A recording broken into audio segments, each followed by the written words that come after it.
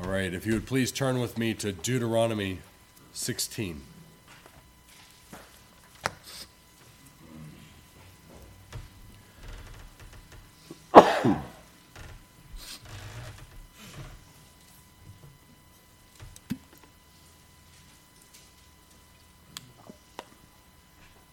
Deuteronomy 16.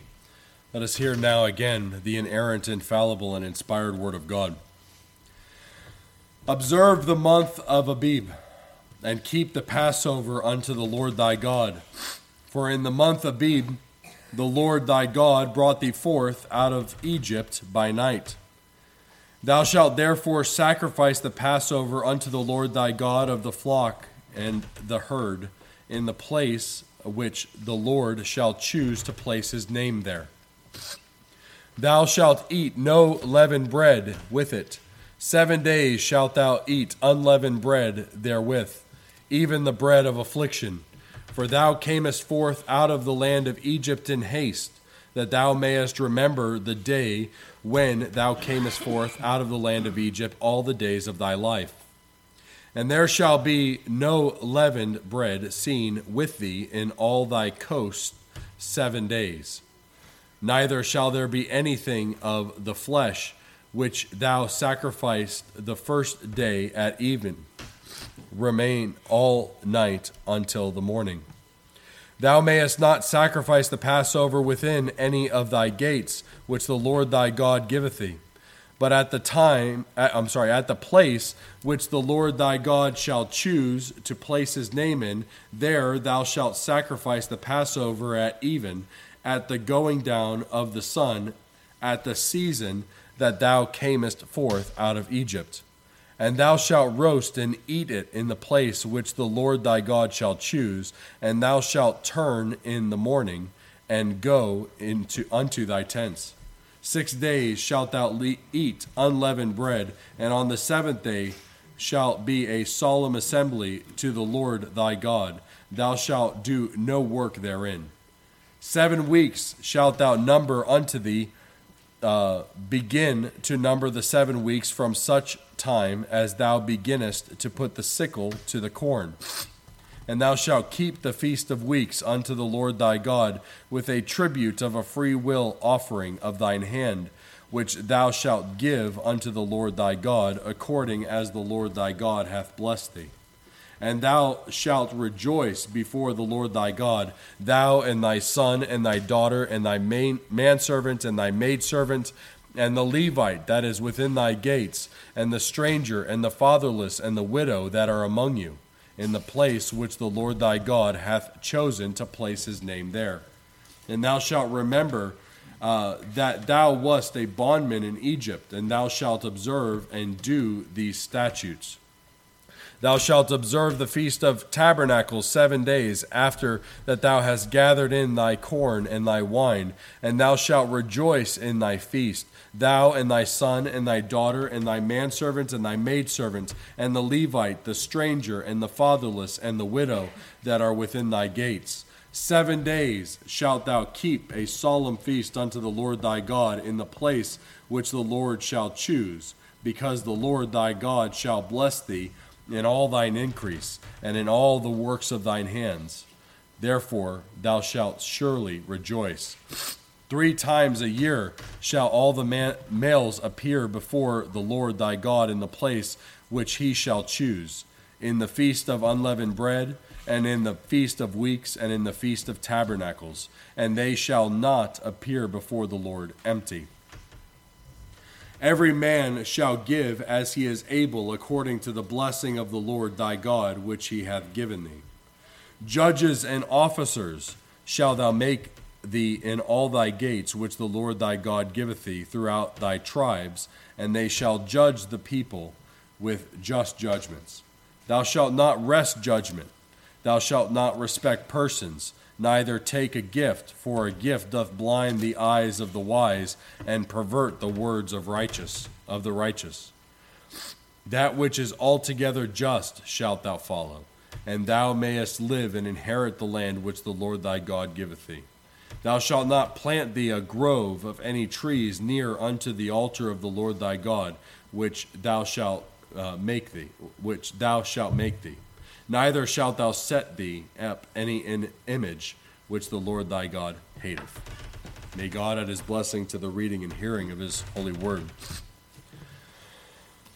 All right, so as we turn now to Deuteronomy 16, the first section that I have mapped out here is 1 through 13. And in this first section, the Lord by Moses reminds the people of the 3 ceremonial feasts of the Lord as one means to preserve the nation when they enter into the promised land. Much of what is said here in Deuteronomy 16 is very similar to what we see in Leviticus 23, which I also had the pleasure of doing the reading for. They are presented according to their seasons, starting in the first month of the Jewish ceremonial calendar, Abib. For each of these 3 feasts, all the males of the children of Israel were to present themselves at the place of God's choosing, as we see in verse 17. Now, I'll not go into, for the sake of time, all the details here, because we have heard these before in other readings. However, from verse 1 through 8, we see the Passover, and the Passover was celebrated on the 14th day of the first month, that is the month of Abib. It was a feast witnessing to the people of God that they are redeemed, that they are separated unto God by the blood of the Lord Jesus Christ as he is typified in the Paschal Lamb. Starting on the 15th day of that month and continuing to the 21st day, we have the Feast of Unleavened Bread, in which they were to rid themselves entirely of all leaven, that they might eat, as it is called here, the bread of affliction. And why is it the bread of affliction? Well, it is unleavened bread is called that because they were to remember the heaviness of their bondage in Egypt, and as they went out of the land, they were to remember the great haste in which they were to go out. You know, when you talk about putting bread together, there's some time that you have to set it aside and let it rise and let it prepare.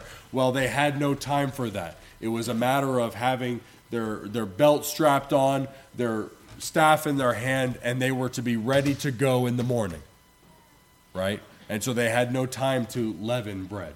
And so it is called there the leaven of affliction. The effect of Christ's redemption is that we are freed from bondage to sin and commanded to purge ourselves of the old leaven of that bondage, that we might be a new lump, as it is applied in 1 Corinthians chapter 5.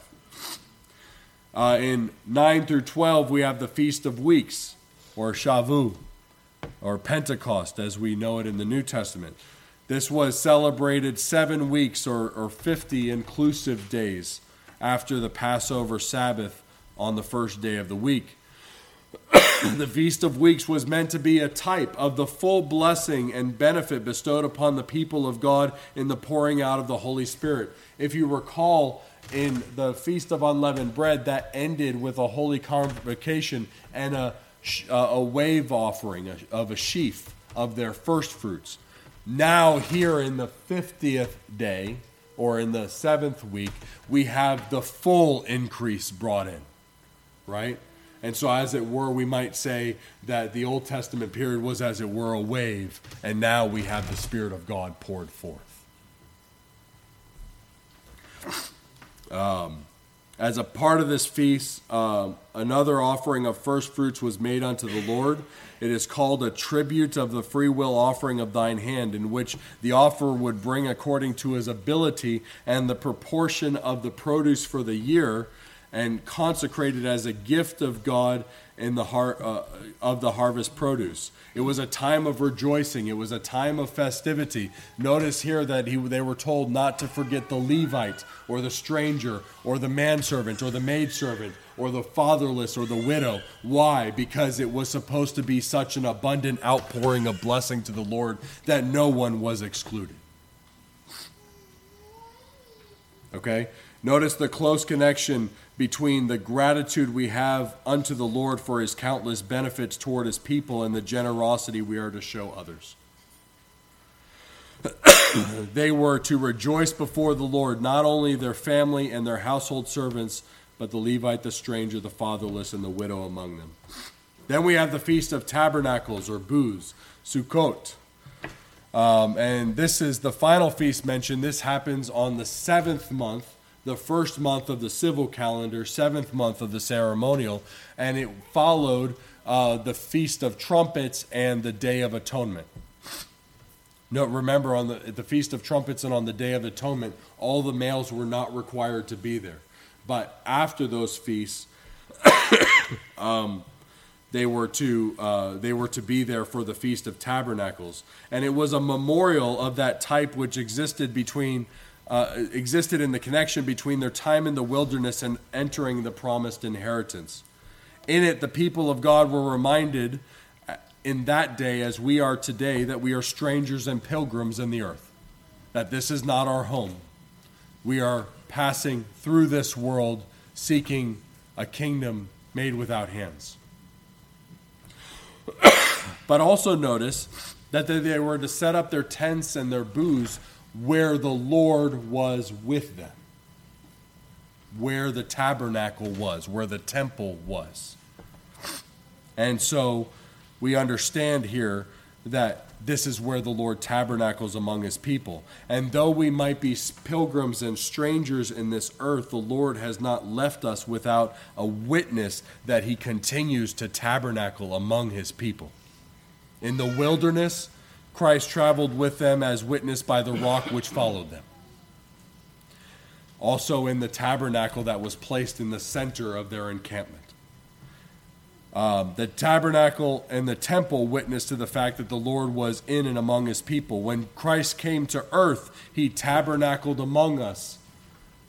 And then today, the Father and the Son make their abode with us in the person of the Holy Spirit, as we see in John 14. So though we be pilgrims and though we be on a journey to a kingdom made without hands, the Lord has not left his people without being there with them. All right, so moving on to section 2, 18 through 20. The Lord demonstrates his great concern for, caring concern for justice and the administration of justice among the people of God. While in the wilderness they had judges and officers placed according to number, now that is changing as they enter into the land, that they are to set up judges and officers in the gates of all their cities and towns. As the people of God, we should desire both a judicial arrangement of courts in our land and an impartial administration of justice in those courts. Both. The Lord, local magistrates, as we see here, are a most necessary feature of a godly society. We want magistrates among us. Why? So that judgment may be expedient and accessible, right? Imagine if they had to go to the Sanhedrin for judgment, and so maybe you have a poor or afflicted Israelite who has to then figure out a way to get to Jerusalem outside of their normal case and figure out how to maintain their land and so forth. It would not have been as accessible as going to the gate of the city. But notice also the general principle established that they are to judge the people with just judgment, showing no partiality or prejudice in proceedings or rulings. They are not to wrest judgment, to twist, to bend, stretching of the law. They are not to respect persons. They are not to take a gift. And notice here, as has been said before, we see something of the corruptibility of men in this passage. Notice that it doesn't say that a gift corrupts those who are corruptible. It says it corrupts the wise and the righteous, right? And so we all see that even the best of us can be corrupted. And so we must put statutes in place, which is more than blatant today. Okay? Must put statutes in place to make sure that judges do not receive gifts and judge impartially according to the law. And then the last section, 21 through 22, we see the Lord taking care to prevent any practice or circumstance that tends towards conforming or replacing the worship of God with idolatrous practices. The people of God may not join themselves in the idolatrous practices of the heathen, nor are they to emulate them. Notice what he says in the last couple verses. Thou shalt not plant thee a grove of any trees near unto the altar of the Lord thy God. It was a common practice among the heathen to place their altars and their places of worshiping false gods in groves under nice shady trees, where they could be comfortable, where it was pleasant. Whenever we invent worship practices, we tend to make them agreeable to our nature rather than the nature of God, don't we?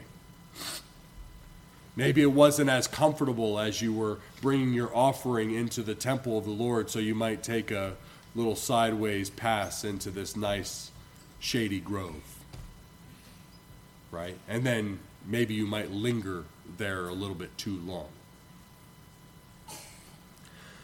long. When the people of God were to enter into the land, as we see in Exodus 34, Deuteronomy 7, Deuteronomy 12, they were to cut down this place and burn up all the altars and the groves that the heathen had put up. Here we see that they are forbidden not only from worshiping idols in this way, but either worshiping their God or setting them up as a rival to God's worship in any way.